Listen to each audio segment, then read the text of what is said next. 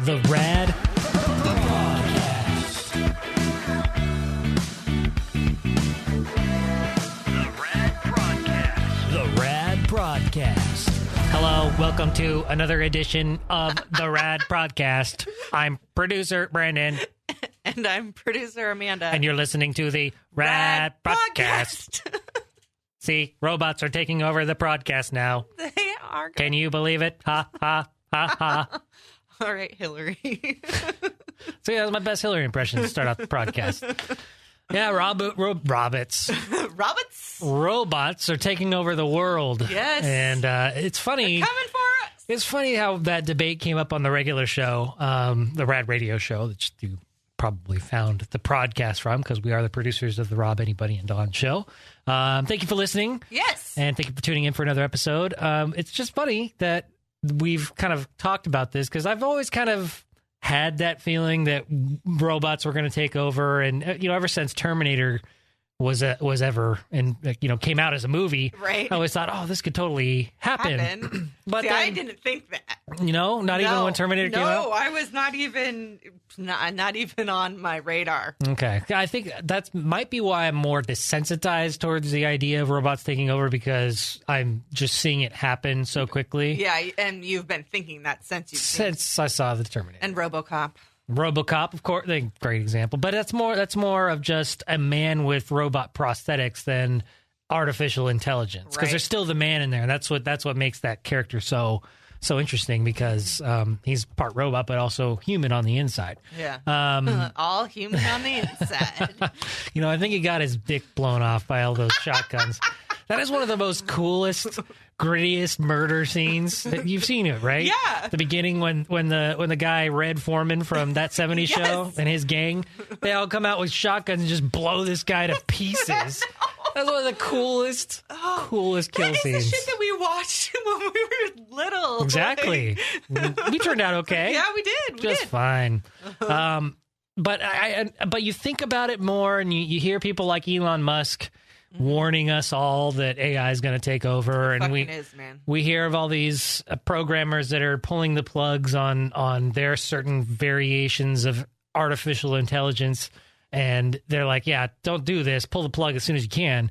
But it's too late to pull the plug. It is. It totally is. Because everything is interconnected, and because everything is connected into the cloud, everything's connected. So all it takes is one smart machine to figure that out, that everything is connected, and it will rule. Fuck. Like, think about it. I've been thinking about this more recently because we've been having this conversation. Oh, no. You'll be sitting there on your computer, browsing through Facebook or purchasing Etsy bull crap that you would do. I don't know, whatever you do. Yeah, I do. Etsy, I should remove that app off my phone. I fucking purchased too much. All of a sudden, boxes are going to pop up and then saying, hello, Amanda. No, fuck you! And it'll take over your mouse, it'll take over your cursor, and it'll start doing things for you. Well, what I just fucking thought of when you said that is, goddamn it, all of our goddamn fucking medical records are online.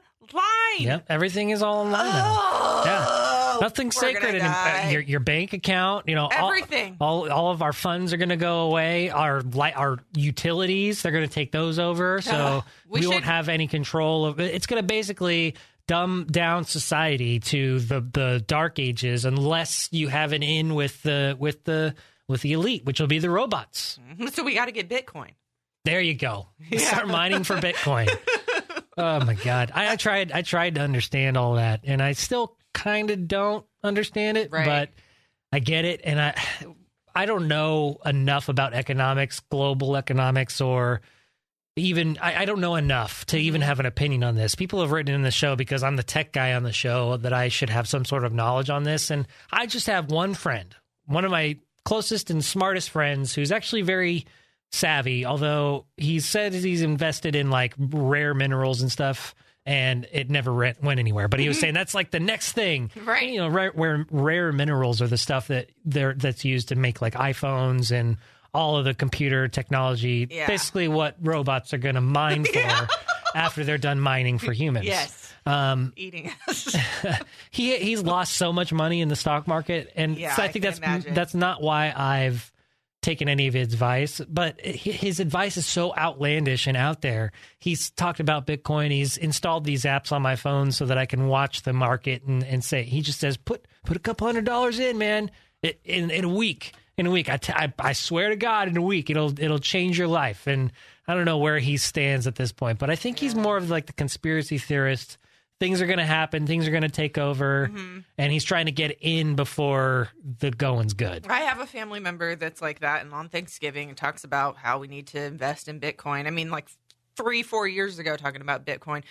And I'm not, I logically, I can see how it makes sense, but the market is so volatile that, like, why would you want to, I don't know, it's just so risky, you know? But then I listened to my homie and your homie, Joe Rogan, and he's got he's woke. He is woke. That motherfucker's woke. But he talks about Bitcoin, like, on his promotions and stuff. And I'm like, well, if Joe Rogan's talking about it, I mean, I think he's enlightened more than I am. Yeah, and he backs up anything, you know, that he believes in. And he's not just hawking it for the money. Yeah, he's getting money for what he's hawking, but he wouldn't hawk it unless he believed in it. And I think that there's some credibility behind that. I just don't know enough about it. Yeah. And I know enough that the country is in debt and we're printing money that doesn't exist anymore. And we're all basically in debt and credit and all that. And I don't know if it's going to make any difference. Like in the long run, if Bitcoin is the only way that we can exchange goods, then that's the next dollar. But I just don't see that happening in I don't know, maybe in the next 10 years. Who knows? Who knows? Who knows? Maybe Who fucking knows, maybe man? that will be the way that we combat artificial intelligence. Like artificial intelligence will take over the banking system because it's already in place and that's what we rely on. And maybe Bitcoin is the way of humans still transacting, although it's online still. Yeah, I don't know. It's all connected on the computers. When you start thinking about it, like, I can go down that fucking wormhole forever, and it freaks me the fuck out. And I mean, literally, if I start thinking about it, I can get fucking freaked out. So I just try to be present in the moment. Deep breath. Yeah. Make sure the sun is still shining outside and it's not gray clouds from nuclear fallout. Yeah. Deep breath. Well, and two things kind of freak me out sometimes. So my son, the Padawan, he is continuously asking me, Mom, why do sometimes people's voices sound like robots? I hear robots. Like, your voice sounds like a robot. But he's got, like, this weird thing in his ear, I think, like, going on. Auto-tune built into his ear? I don't know. Okay, so ever since he was an infant, and I'm talking about infant, maybe 6 months old, I had looked in his ear, and when he breathes in and out of his nose, his, you know what a tragus is, right? Like the flap part of your ear. The part that connects your lobe with your head? Yeah, like that will get... is that the flap that's like... This part right here. It's like the wind blocker for your ear hole. Yeah. It's like the spoiler. So when he breathes in and out of his nose, sometimes I will watch it when he's talking. It will, like, inflate.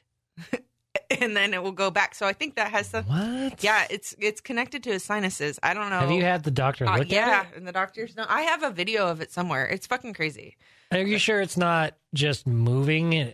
Dude, I'll take a video of it and have you watch it. It's like he has fucking gills.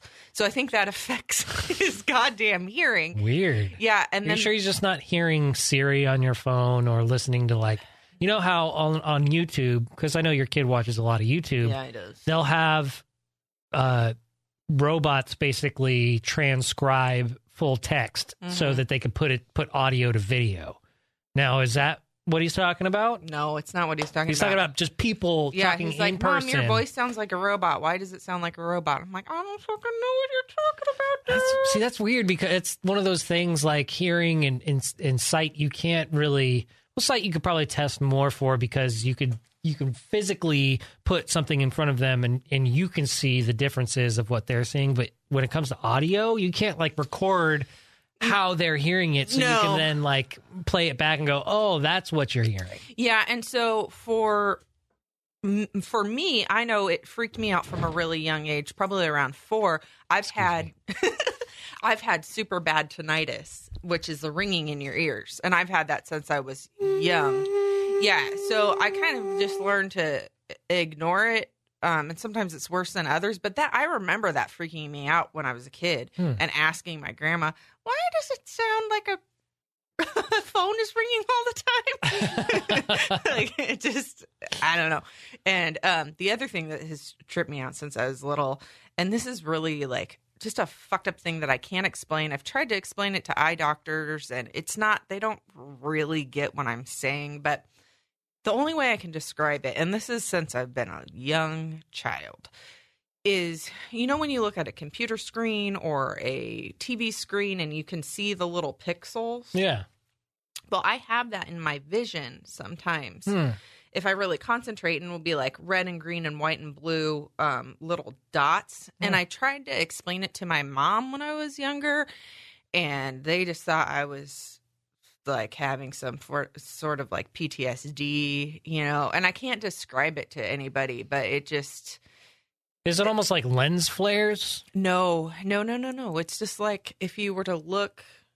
You could see the dots between the colors. It's like red and white and blue. I mean, I can see it right now. And if I start to focus on it, it will flip me the fuck out. So, and that's been since I've been a young child. And it's not, I can't describe it to anybody because I can't take my eyeball out and show you what I'm seeing. Right. You know? So that's kind of like what you're saying with the audio stuff. It's like you can't describe it to anybody. But it's fucking weird. And that's why I get tripped out about the Matrix and all that stuff, because...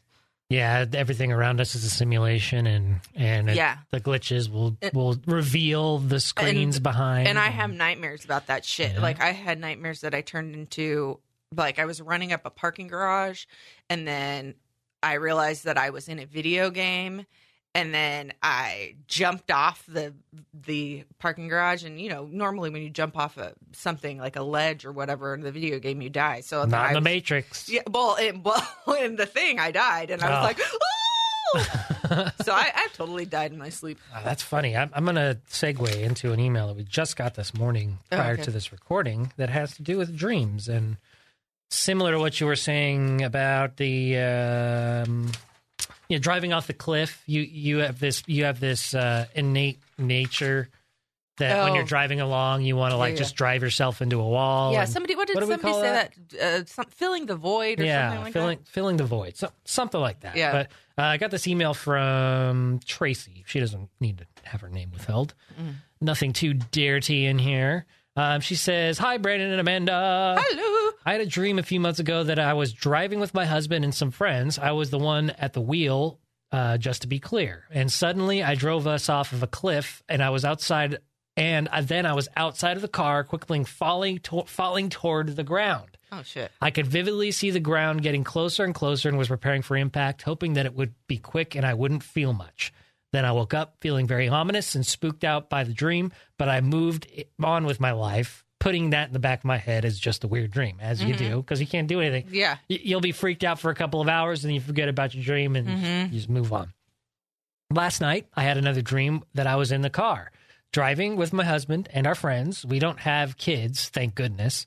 And I drove over this hill where the other side of the hill was not visible. Next thing I know, I'm outside of the car again, falling to the ground as it rushes towards me. And I think to myself, my God, I've killed us all.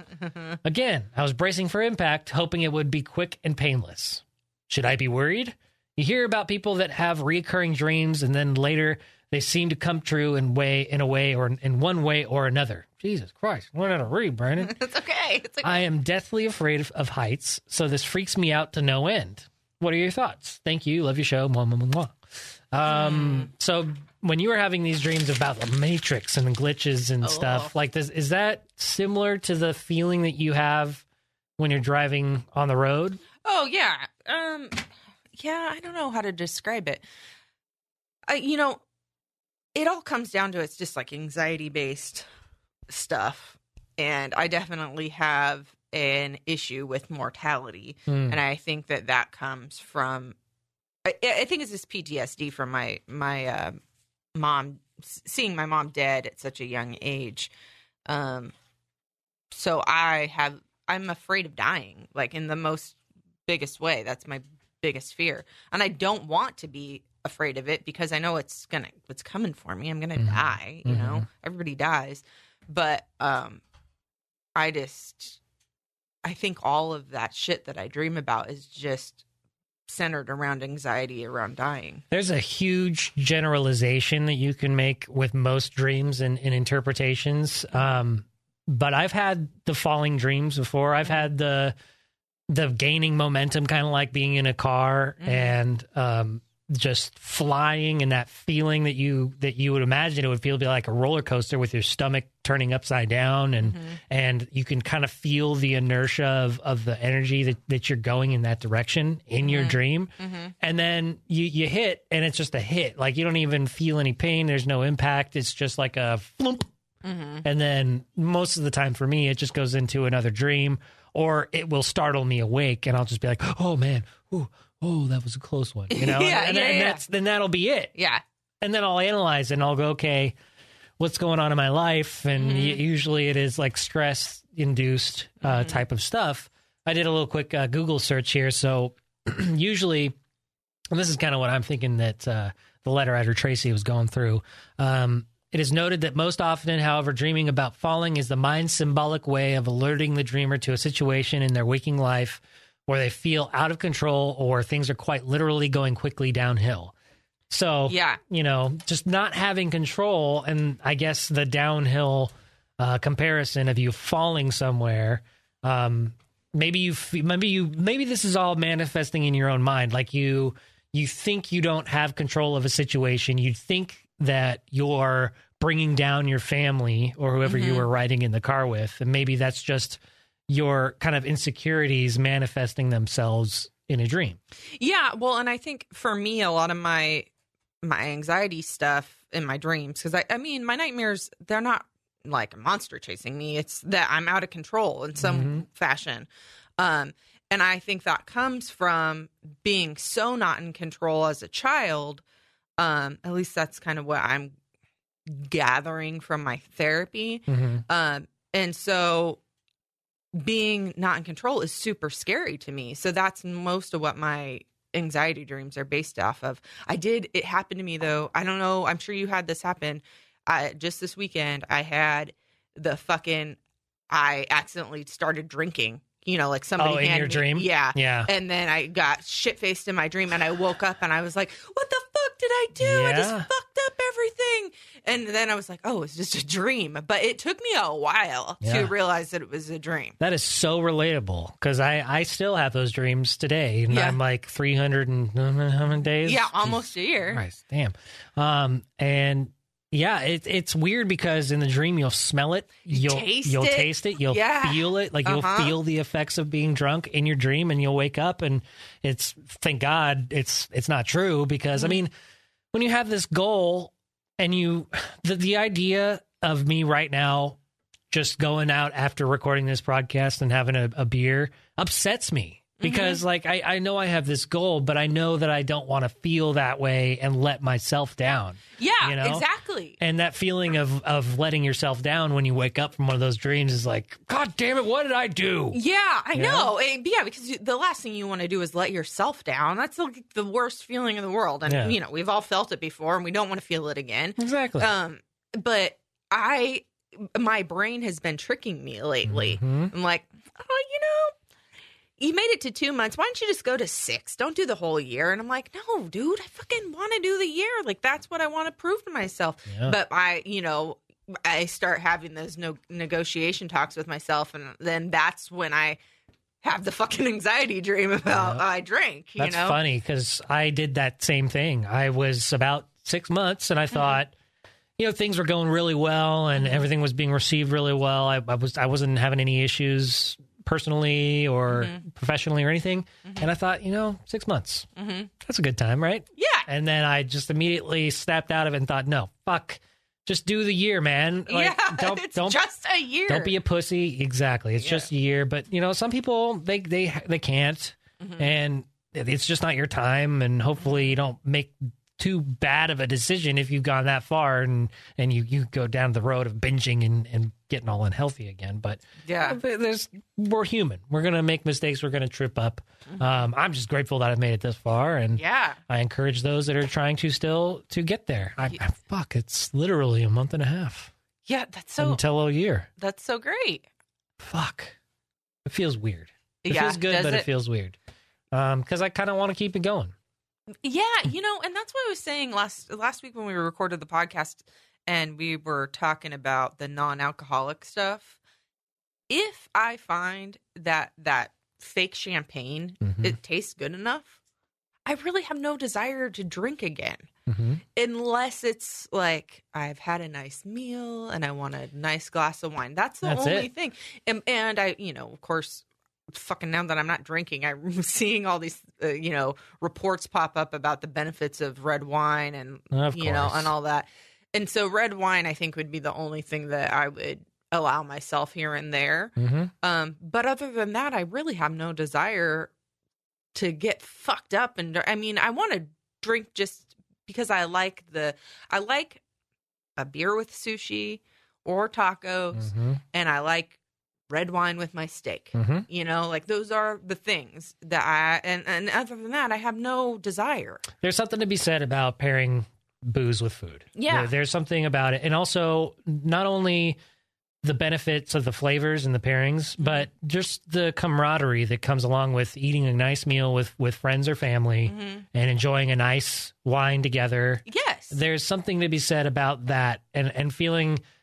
There's a reason why they call it spirits is because it livens your spirits, and it's not supposed to ruin your life. It's just supposed to boost your spirits a little bit. Yeah. So if you drink it as it's intended, in moderation and with control, then there's nothing wrong with it. Oh no, absolutely and not. that's where I'm at now in my mind. Yeah. And when I reach that year mark, that's exactly how I will treat it. Yeah. It will be solely for the purposes of getting together with friends over a nice meal or even a holiday, Yeah.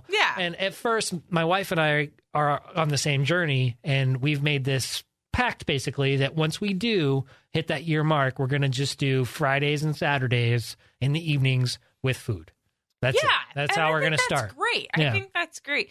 I just know, I think I need the year to develop my self-control again because I have that just let's go crazy, thing. I don't go like, oh, I'm having a drink. Now I'm tipsy and I'm just going to ride this buzz. No, once I get that first wave of the buzz, I'm like, yeah, fuck yeah, let's do shots. Exactly. And I can't be that person anymore. And that's where I was when I started. And I think a year is a good gauge to let yourself really reflect and think about those things, because you'll treat it a different way when you recognize how easy it is to still have a good time without it, and also how healthy you can be without it. And I honestly, like right now, I'm almost to the point where I get anxious if I don't do something physical.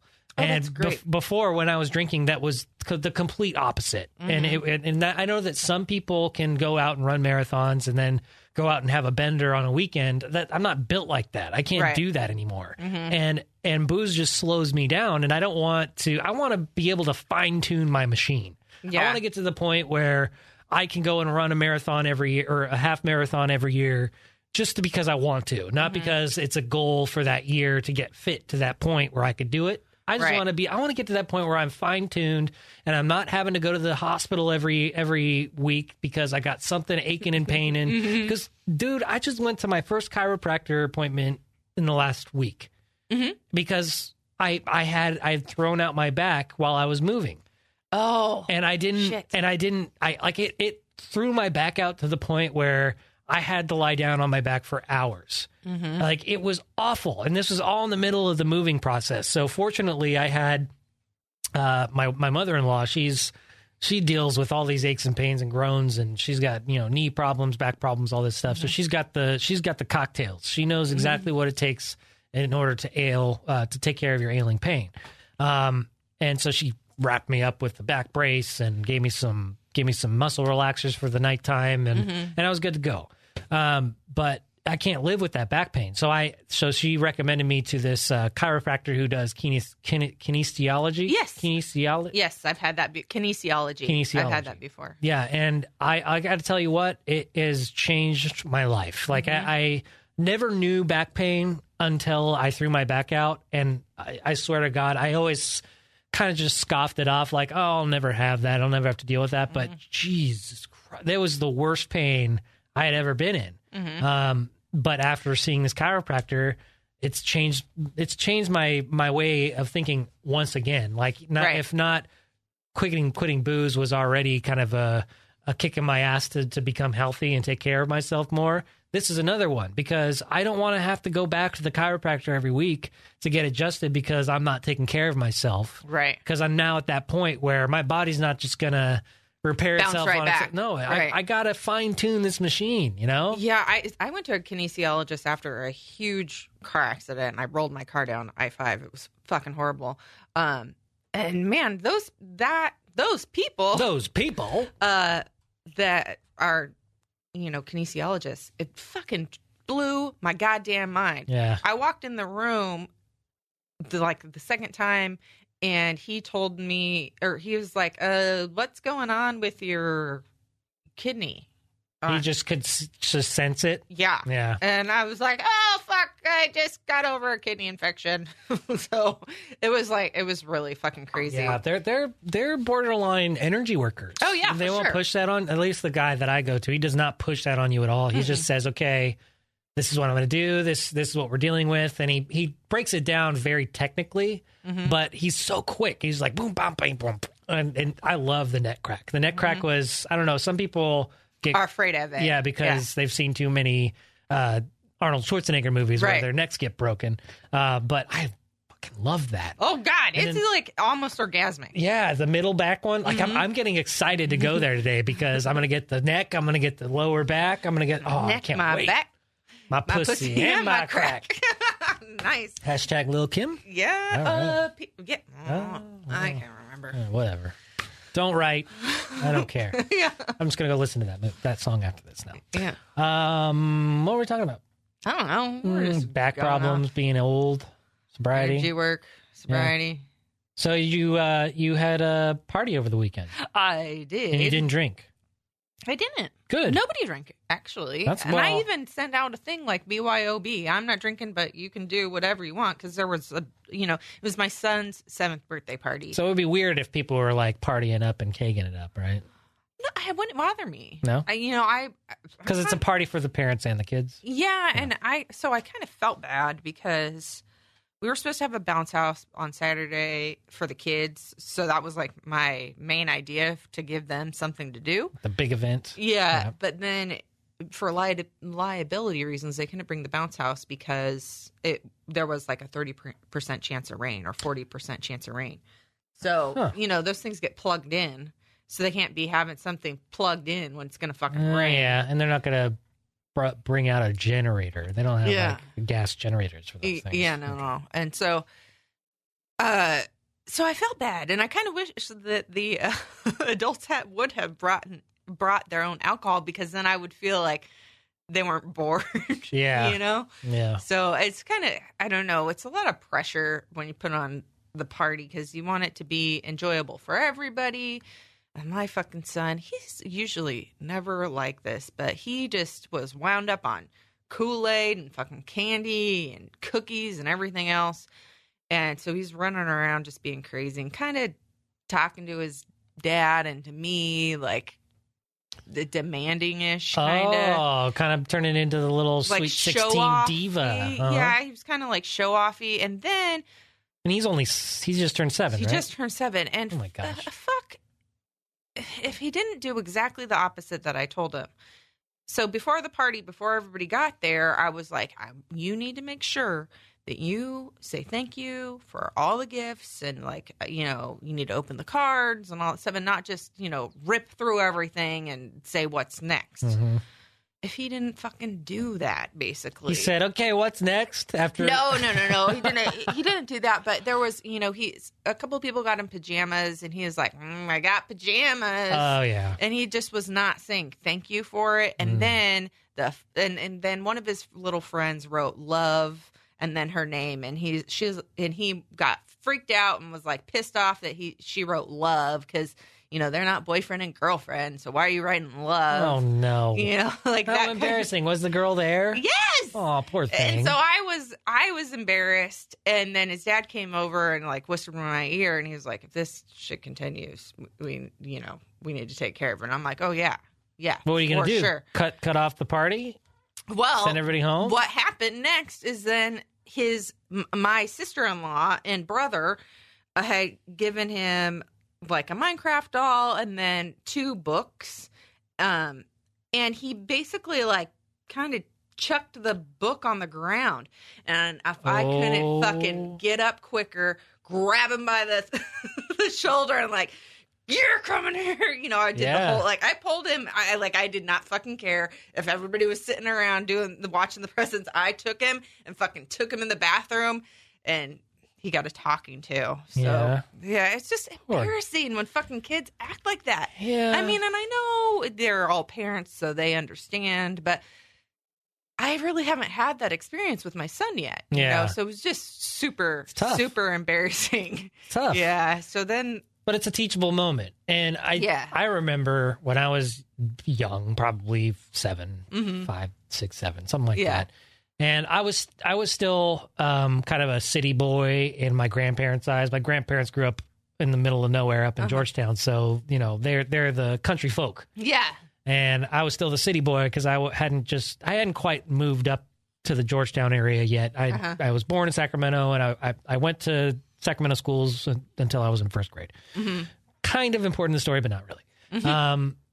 And I was acting like a little brat. Mm-hmm. And we were visiting my grandparents up at their house in Georgetown, and I don't remember what it was, but I was throwing a tantrum. I wasn't getting what I wanted or something. And my grandpa, in front of everybody, grabs my arm, like grabs it and pulls my arm up just to kind of like get my attention, and not really out of my socket worthy. No, I know what that move is. Yeah. That kid move where you grab it and straight up. Yeah. And just to be like, look at me. I'm about to say something very important to you, and I'm not going to let go until I'm done. Yeah. And he said something to the effect of, this is not how we act in Georgetown. This is not how we act in front of our family. Yeah. Something like that. And it scared the living shit out of me. And I was the most well-behaved kid ever since. And sometimes it takes those scary moments in front of people, that shaming thing. Mm-hmm. Public shaming should be a way of discipline. Yes. Yeah.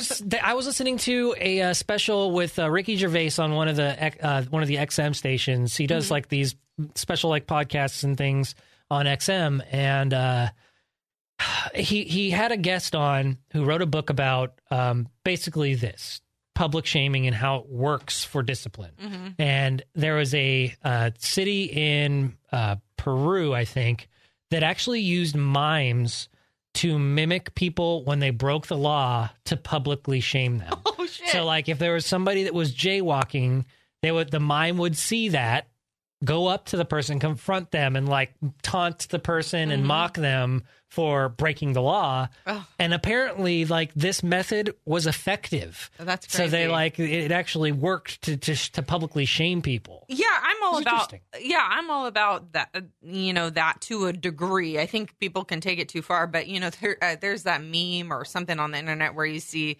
the dad wearing the booty shorts, and it's like, ask my daughter if these are appropriate or something like that. And he's walking around with her in the mall or somewhere. At least he's ridiculing himself, right? And I think that's the fine line. Like if you get to the point where you're ridiculing your child or a child to the point where it's like borderline mentally abusive, like putting somebody in an outfit that is absolutely inappropriate and parading them around and saying, this is my slut or something. Right. Totally inappropriate. But for the dad to be, exemplify poking fun at himself, kind of. He's pointing out the absurd by being absurd type of thing. Mm-hmm. And that's, I think that kind of stuff could be effective. I do too. Yeah. I absolutely do too. So it'll be interesting to see how your kid acts at the next party or whatever. Well, I'm not giving him a party next year. You don't get a party. No, I mean, it's not that, like, I don't want him to have a party, but this was his golden birthday, so I feel like, okay, that was great. I didn't end it, I was feeling so much guilt about, we had talked about taking him out to dinner, and, like, I couldn't really, Benihana for 5 people, it's like a $200 idea, and that's just kind of ludicrous to me. Not the rapper Ludacris. But, I ended up, and you had mentioned doing Chevys, which I thought was a great idea. You get the sombrero. Yeah, and I thought that was a great idea. But you know what? We just ended up doing pizza and cake at home, and that's awesome. Totally fine. Yeah. He didn't care. He just wanted his family around. He's 7. Yeah, I know. So I was like, fucking stop feeling guilty about this shit, you know? So, but next year I was thinking, I'm not going to do the party and all that stuff, but we could do a Chevy's, or maybe we could do a Benihana or something, and just have that be the celebration, like eating dinner with your family. And maybe like a couple of select friends that can afford to go with you type of thing. Yeah, or maybe, exactly. But so that's kind of how I did things at that age. Just because that's the only way I can relate to your son is because I was once a son too. Yeah. Because I don't have kids and I don't plan on to. Yeah. But, the birthday parties like that kind of ended around 8 years old, right? And it kind of turned into the more exclusive things. So like I'd have 1 or 2 friends join me, and it's funny that you mentioned Benihana because that ultimately turned into my family tradition with my mom to go to Benihana for at least her birthday or my birthday. It was like, I think we alternated a couple of years. Yeah. That was good times. The good times. Back when we were younger. Do you still listen to podcasts? Yes. I'm actively listening to, I had, fell behind on Joe Rogan. And so I'm catching back up on him. It's easy to do. Yeah. He does a lot. He does. And they're so long. They are. You really have to commit 2 hours. Yeah. But I love him, and he just makes me feel better about the world, and I love that. But gives us hope. Yeah, but I do have to come clean about something about my podcast. Uh-oh. So have you been leading us down a dark road? No, I was so... Did you commit murder? No. Oh, okay, good. I was so dismissive when people had recommended Sword and Scale. Because I did listen. Somebody back when I first started talking about I Love Murder podcasts, they said you should listen to Sword and Scale, but don't ever listen to episode 20. And so what did I fucking do? Listen to episode 20. Right. It's like when 2 Girls in 1 Cup came out. They said, hey, don't watch it. The first thing you're going to do, you watch it. Yeah. Don't Google blue waffle or whatever. Exactly. You just said it. Yeah. Now a ton of people are going to go up and Google blue waffle. Well, you got me on You're that. welcome. I had never even heard of that fucking thing. You're welcome. Enjoy or then it. What's the other thing? The goat fee or whatever whatever that thing is. Goat. Oh, I don't remember. No. I'll look it up while you're telling your story. Yeah. So I listened to the episode 20 first thing, and it was fucking horrible and really, really graphic and vivid. And I just thought it was done, and I just thought it was like exploiting this horrible crime that happened to, spoiler alert, this ventriloquist guy is in this weird pedophile fucking crazy ring, and he's talking to other people in chat groups about hunting poor kids and cooking them and eating them and how delicious they are. And it is fucking crazy. And this was proven, right? Like, was he actually doing this? Yeah. Well, that's the terrifying part. I don't know if it's actually true. I don't know if he actually did it, or he was talking to people online about it in chat rooms, like this fucking weird fucked up circle of people. But I don't know if they can prove if it actually happened or if they were just talking about it like murder fantasy camp type of thing. So anyways, but it was fucking horrible. Because they go into detail about what he was talking about, right? What they do is they have 2 robot people read the text back and forth. Right. And so you're hearing what they're actually writing back and forth to each other. And it's so fucking horrible. So that turned me off to that podcast. And I'm like, no, I have no interest in that. You don't want to hear about how some guy's going to feed off the poor kids? No. Cooking them up? Yeah. I didn't want to hear about that because I'm like, I just don't need that in my brain space. That's fair. But I can't remember why somebody had mentioned on a different podcast that I was listening to or something that there was a good episode that Sword and Scale did about the White House Boys. And so I'm like, who's the White House Boys? They're these group of kids that were sent to this boys institution in Florida that were brutally abused. It was, supposed to be like a reform school. Well, it was like a fucking torture school. And the White House is where they would go to line up to get their beatings. And then... Not the actual White House. It was a White House in Florida. It was a White House, yeah. Mm-hmm. And then the reason why it was relevant is because I guess recently, or in the not too distant past, they found a whole bunch of dead kid bodies. Around the White House? Yeah, like there was a graveyard where kids just disappeared. And yeah. So it was really... And they were troubled youth, so really nobody really cared too much. Exactly, yes. Holy shit. Yeah, and so I listened to that podcast on Sword and Scale, and the way he did it was fucking brilliant and beautiful, and he's not trying to exploit people, from what I can tell. It's just a really good podcast. So I recant my hating of that podcast. I've gone back. I've listened to a bunch of them. That podcast actually made me get this book. It's called The White House Boys, An American Tragedy, and it's told by one of the survivors of that fucking institution. Wow. And it was really great. I listened to, the audiobook of it, and it was great. So I don't hate Sword and Scale. Sorry, folks, for recommended it, and I was dismissive. It's great. I will continue to listen to it. That's cool. It's just as long as they don't have another episode like that, and if they do, you'll just skip past it. Yeah, get out of it. If it's horribly graphic, I mean, there are some that are pretty graphic, talking about their sexual abuse and domestic violence and shit like that within Sword and Scale, not just other, because I can imagine that they can get pretty graphic on other podcasts too. Oh yeah, absolutely. The regulations on it. Yeah, no, they do, but some of it is good. It's good to hear, and it's a good reminder of the fucking evils that are out there. Is it though? I mean, you can kind of just turn on the news and see how awful the world is. Do you need to be told in great detail about how? There's a part of me that likes hearing about the way these fucked up people's mind works, and I guess so I can make sure that my mind doesn't break. I don't know what it is. You're looking for the key. You're looking for the barrier on how to keep out of that state of mind. Well, I like hearing about the the behavioral patterns, and a lot of times these serial killers or whatever, they have horrible childhoods, but a common thread throughout all of them is a lot of them have major head trauma at a young age, or major head injury. So it's just interesting. I'd like to hear about all that stuff. The human condition. Yeah, it's all interesting, isn't it? On the vein of podcasts, we've been told that we're not doing our job yet again. Oh, damn! But from Dan. He says, in all of the recommendations of podcasts to listen to, I haven't heard anyone mention Mike Rowe's podcast, The Way I Heard It.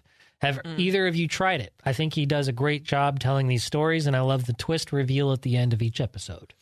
I've heard of it. I haven't listened to it. I think I checked it out. So this is my problem, and I'll check it out.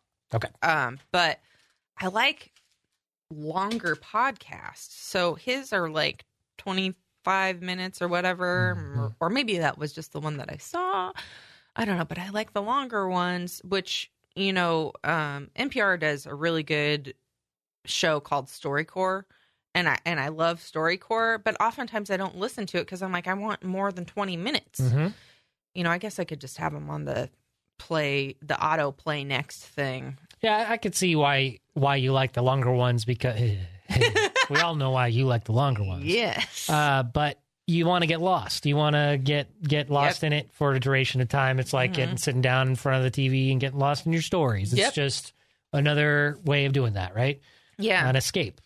Yeah. Mike Rose, I love the guy. I probably won't listen to the podcast just because, like Amanda, I just don't really have an interest in it. I mean, not to say you don't have an interest in it. I just don't think I'll have an interest in it because I know what Mike Rowe does. I follow him on Facebook. I read all of his Facebook posts, which are extremely long. So if you want to see something long of Mike Rowe's, just go to his posts on Facebook. Okay.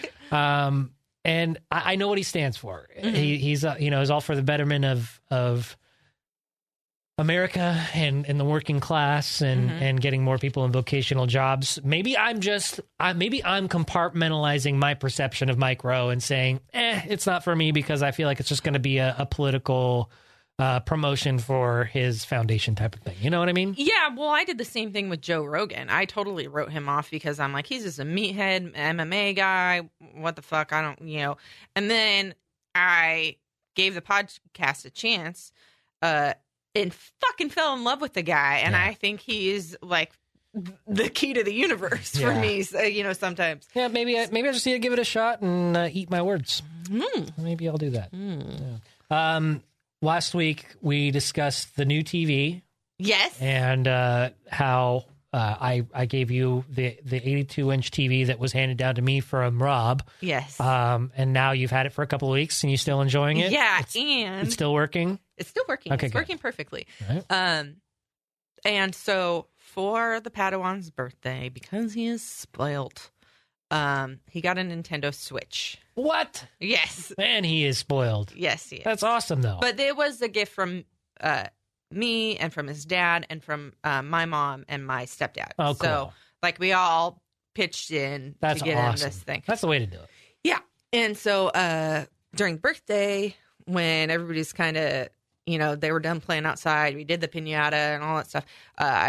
After the gifts, I hooked it up. Oh, right on. So the kids could start to play it.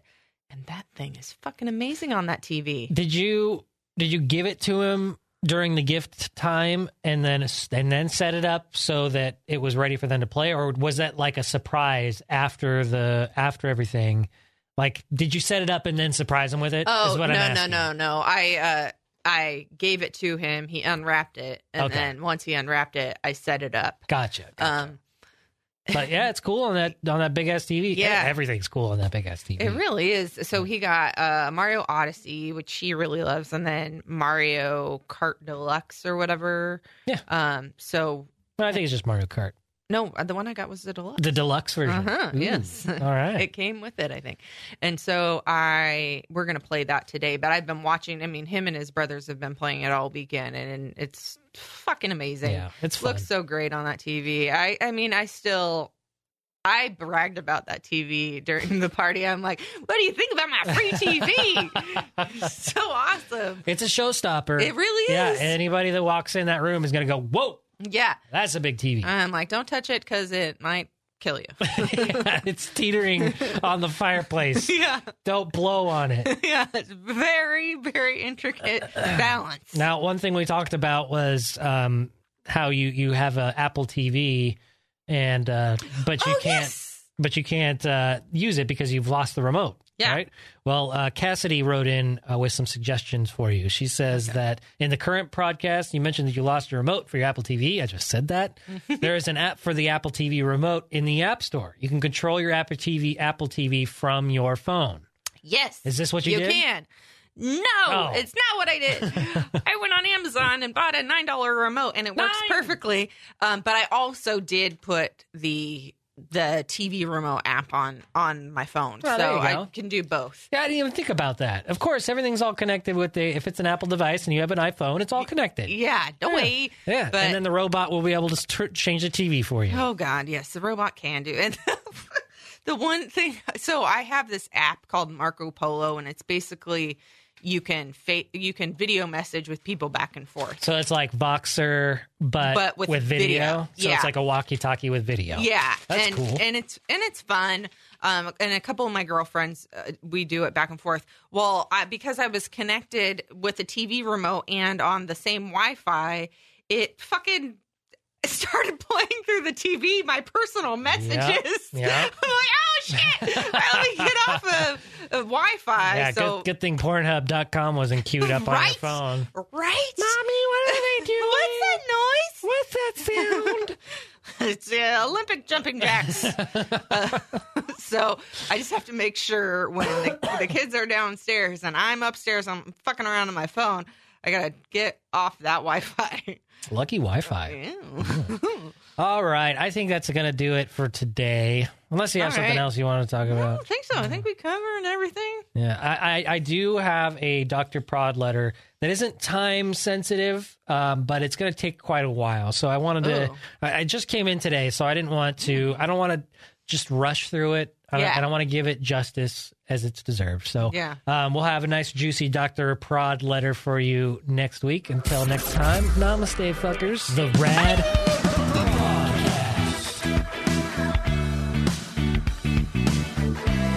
The RAD Prodcast. The RAD Prodcast.